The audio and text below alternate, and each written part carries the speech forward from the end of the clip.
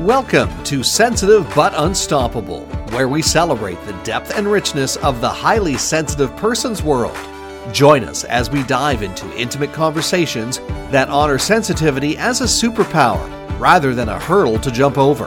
In each episode, your host, Maggie Kelly, shares personal stories as well as unravels tips and expert insights designed to empower HSPs to thrive, setting the stage for embracing their unique qualities in a world that sometimes feels too overwhelming. Please welcome the host of Sensitive But Unstoppable, Maggie Kelly. Welcome back. What does it mean to be a highly sensitive person? My name is Maggie Kay, and I'm so glad you are with me on this journey. Being highly sensitive is neither a disorder nor a disease, but rather a unique character trait that is afforded to 15 to 20% of the population.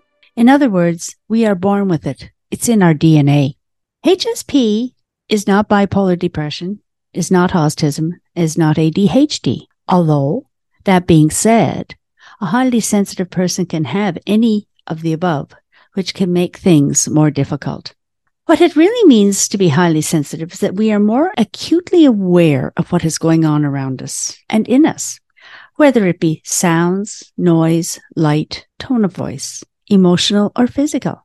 We feel things more deeply, whether they are negative or positive.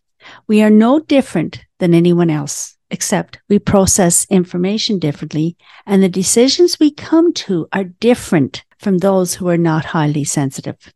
We take more time to make a decision and can become totally overwhelmed if it's really a tough decision to make. That's basically it in a nutshell. The term highly sensitive person is somewhat of a hot topic today due to the fact that after having been discovered by Dr. Elaine Aron in the 1990s, the eyes of many who have suffered or who have been terribly misunderstood have been given a second chance, as it were, or even freed from bondage. I have not had an easy life. However, I am no exception, as a lot of people don't have an easy life. But because I'm highly sensitive, my life has been more difficult than, say, for a person who is not highly sensitive. One reason for this was growing up in a family that did not understand or respect my unique character trait. Yet, being true to myself as a highly sensitive person, it came naturally for me to show empathy and understanding towards others, which I felt was not really reciprocated. Therein, the HSP in me kicks in as I'm able to pick up the vibes of others very quickly. I realize now how deeply the HSP in me was impacted when I became aware of all the seeds of rejection from other family members. The parties involved may not have recognized they were rejecting me, but the important thing is how did it make me feel?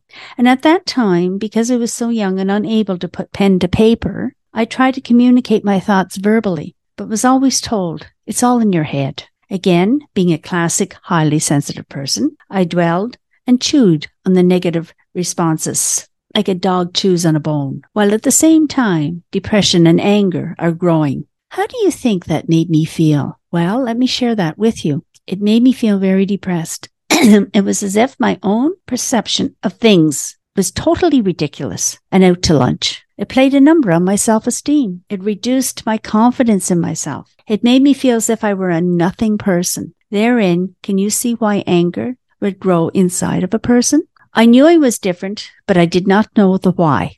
I speak from personal experience, as I was freed from bondage when I discovered I'm highly sensitive. I knew then there was nothing wrong with me and realized there were many more positives to my personality as opposed to all being negative. Let's deal with the first 4 positives. HSPs are creative thinkers, so it is natural for us to be artists, musicians, writers. HSPs are deep thinkers.